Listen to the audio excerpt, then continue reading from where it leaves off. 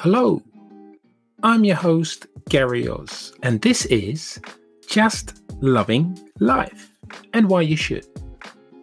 I share related experiences in mental and physical health, personal wealth, entertainment, and sports for the more mature man.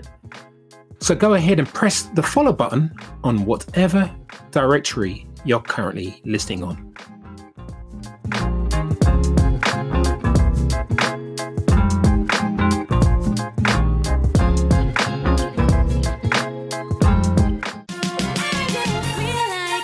Body Products are the proud sponsors of Just Loving Life.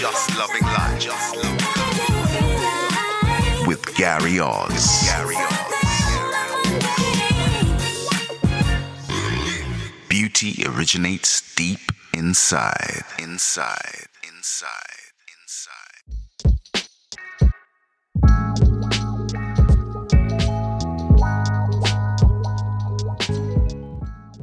Jay, you mentioned earlier about the experience of Jamal Fanaka, who mentioned that he had experience within prison, which is a great depiction in the film Penitentiary, which I could recite a lot of that script because I'm for real toot sweet.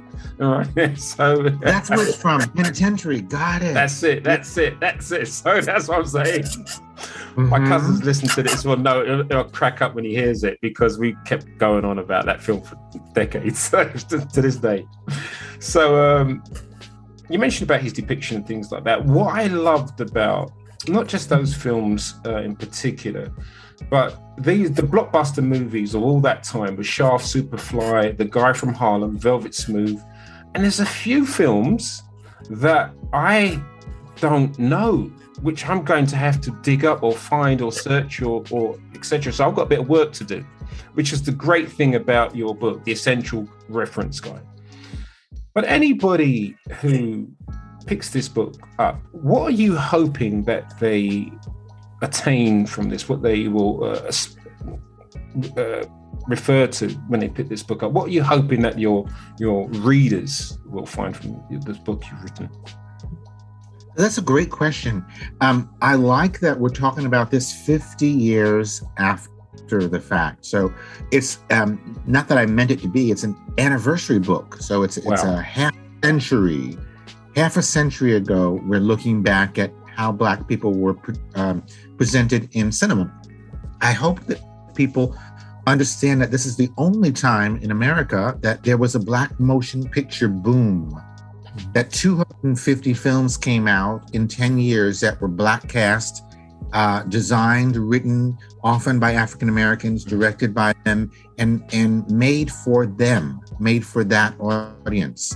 If the films were successful, it was because white people embraced them as well. Yeah. But they were made for white people. They were made for Black people. And if white people embrace them, all the better. So it's the only time that has happened where we've had a boom of pictures, a whole of them at one time. And that's why the book is valuable. It's history, it's entertainment history, it's Black history, and it happened just 50 years ago. You're right. You said that 10-year filmography, 1970 to 1980, featuring more than 270 movie listings, which include director, producer, screenwriters, and actor credits, along with a full synopsis. I've got to ask you, how long did it take you to put this together? So as a fan of the films, like yourself, you can recite from Penitentiary. I had all the information in my computer head.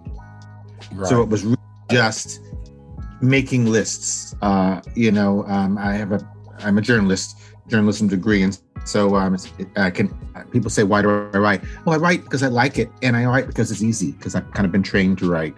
So I made lists, films, seek them out. And how long it took?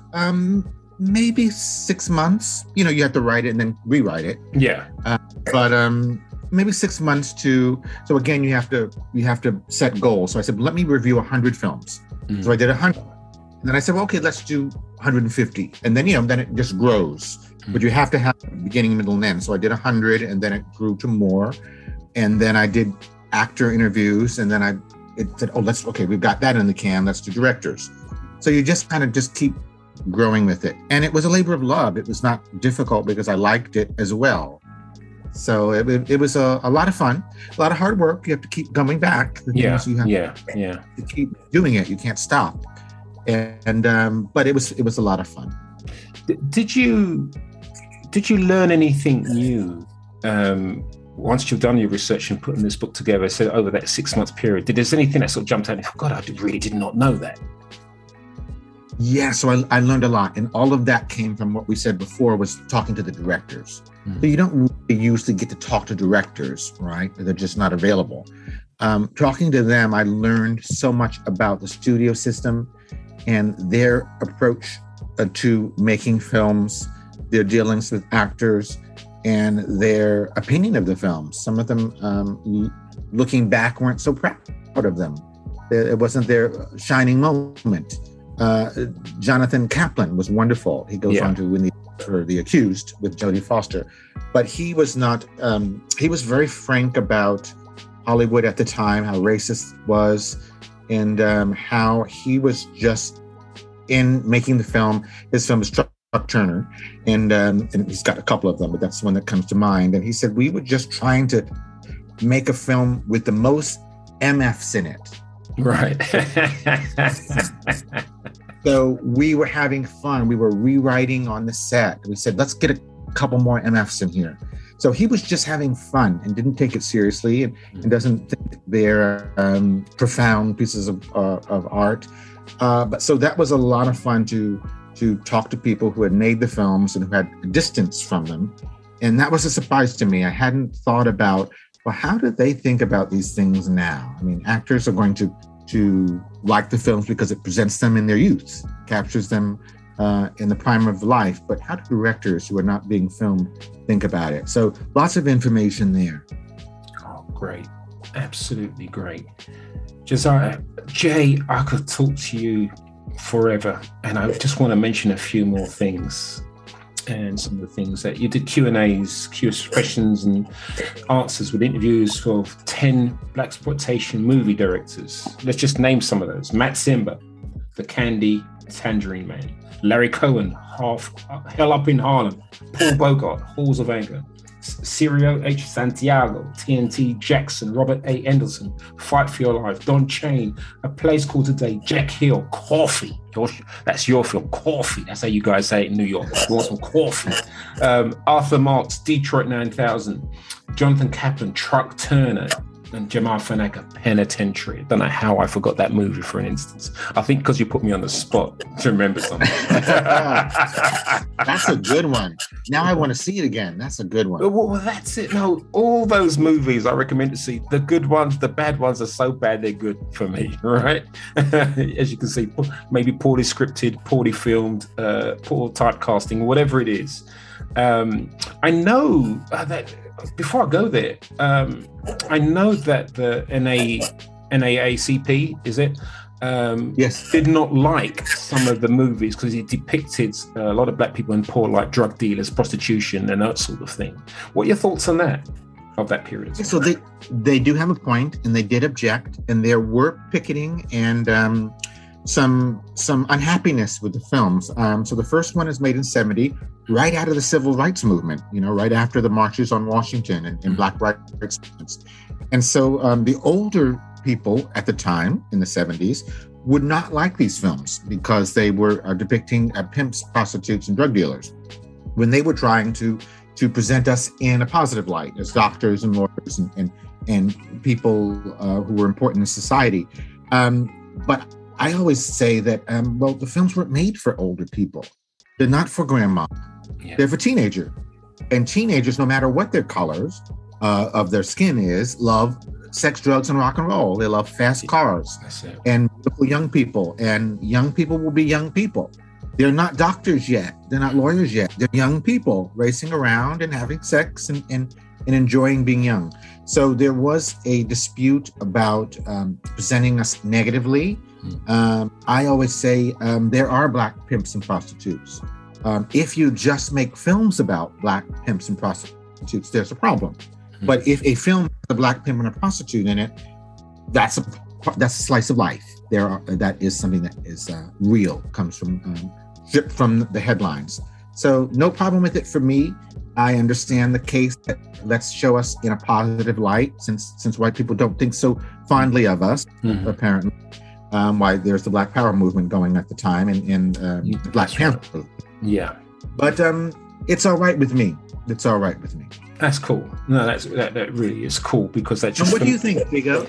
What do you think? Well, to me, you should always paint the whole picture. I don't think you should ever omit whatever people are going through in society. There are parts of the movies when I look at it and I think, oh, really? But at the same time, I don't think we should not put it in. You know, you can't keep whitewashing everything because it fits a criteria. I think you should paint as much of the pictures you can. All of these things exist. And sometimes, let's call it as is, pimps and prostitutes are not people, they are people in corporate, in corporate society. Okay? Very well said. Yeah. So, very well said. And that's they're the biggest pimps and prostitutes. Yes. And unfortunately, we just talk about the street. Let's face it, the street are sitting up in these high-rise buildings and office buildings and running Bitcoin and internet frauds and you know, so on and so forth. These are the big pimps. You know, let's call it as is. You know, I've got to do a show on Bernie Madoff. You know, those things like that. So you can't get any bigger pimp than that, as far as I'm concerned. You know, so yes, that's the way I look at life. I've got friends of different cultures and they say certain things and you know, I shouldn't always be consumed by my own blackness. There are things that go on in this world that sometimes all it is, it's about oppression and money. It's not both together. So, you know, it's not necessarily a black thing. Sometimes it's just a money thing. Let's just call it as it is, right? On that basis. And that's how I look at life and that's how I approach things. And, you know, and Martin Luther King's always said, you know, I'll judge people by the content of their character, not beyond anything else. And that's just the way I look at life. And that's how I look at these films, the content of the film. What can I have taken from it?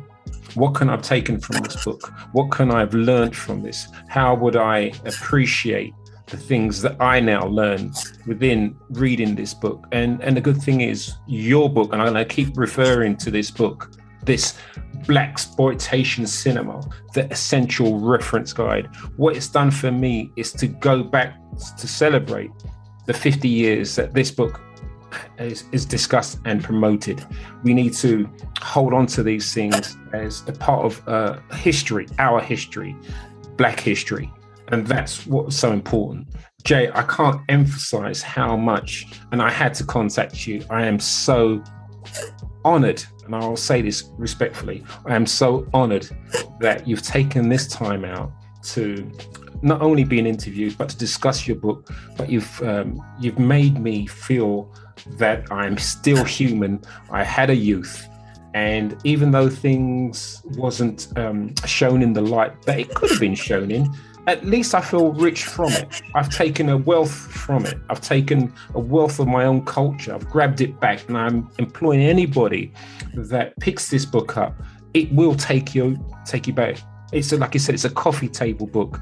I'm visual. You can go through this book in, I'm not exaggerating, a matter of minutes, but you'll go back through it and then you start reading articles. That's what I've done. I'm reading, rereading it and rereading that because it pulls me in. And I love that from it. Jay, you've done such a great job. I don't know how you could do a part 2 or part 3 on this. That'd be another 6 months, a year out of your life. But either way, you've done a great job on this. That's a great compliment. And, you know, that is kind of what we wanted to do. We wanted to revisit. It is a visual medium. It's looking at things. You know, we're blessed with sight, so we can see things. We can see posters and we can see films and television. And the impact of seeing it, the way people dressed, the way they act, the way they moved, is just so powerful. And it's gone, but it's still here in photos and in artwork. And we have a great appreciation of that. We want to show the visuals. The reason I had to deal with FAB Press in the UK is because they, like you and I, were concerned with the visuals. The other deals I was offered, they wanted the text, and they would have a few black and white pictures. No, baby. It's not a few black and white pictures. We're talking about visuals, and we want to see them. So we're real pleased with the way it came out, and real happy that people like it. Excellent. That is a great note to end on. Josiah Howard, writer, author of the book Blaxploitation Cinema. I'm going to keep saying it is the essential reference guide. It's a part of your history, our history. It's a part of Black history. You've done a great job, sir. Thank you very much. Thank you very much for your time. No doubt we will speak again in the future. I can't let you go from this. We're gonna do other parts of this book as well. Maybe go in a bit more detail on some of the directors, a bit more detail, and some of the film actors that were able to maybe extend their career. Want of a better word? Yes. From those things. But as an author, I wish you all the good luck that comes with this difficult industry that you found yourself within.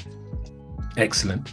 Josiah Howard. Thank you, Big O. It's been a pleasure. Thank you so much for having me. The pleasure is mutual, sir. Thank you very much indeed. Bye-bye now. Bye now.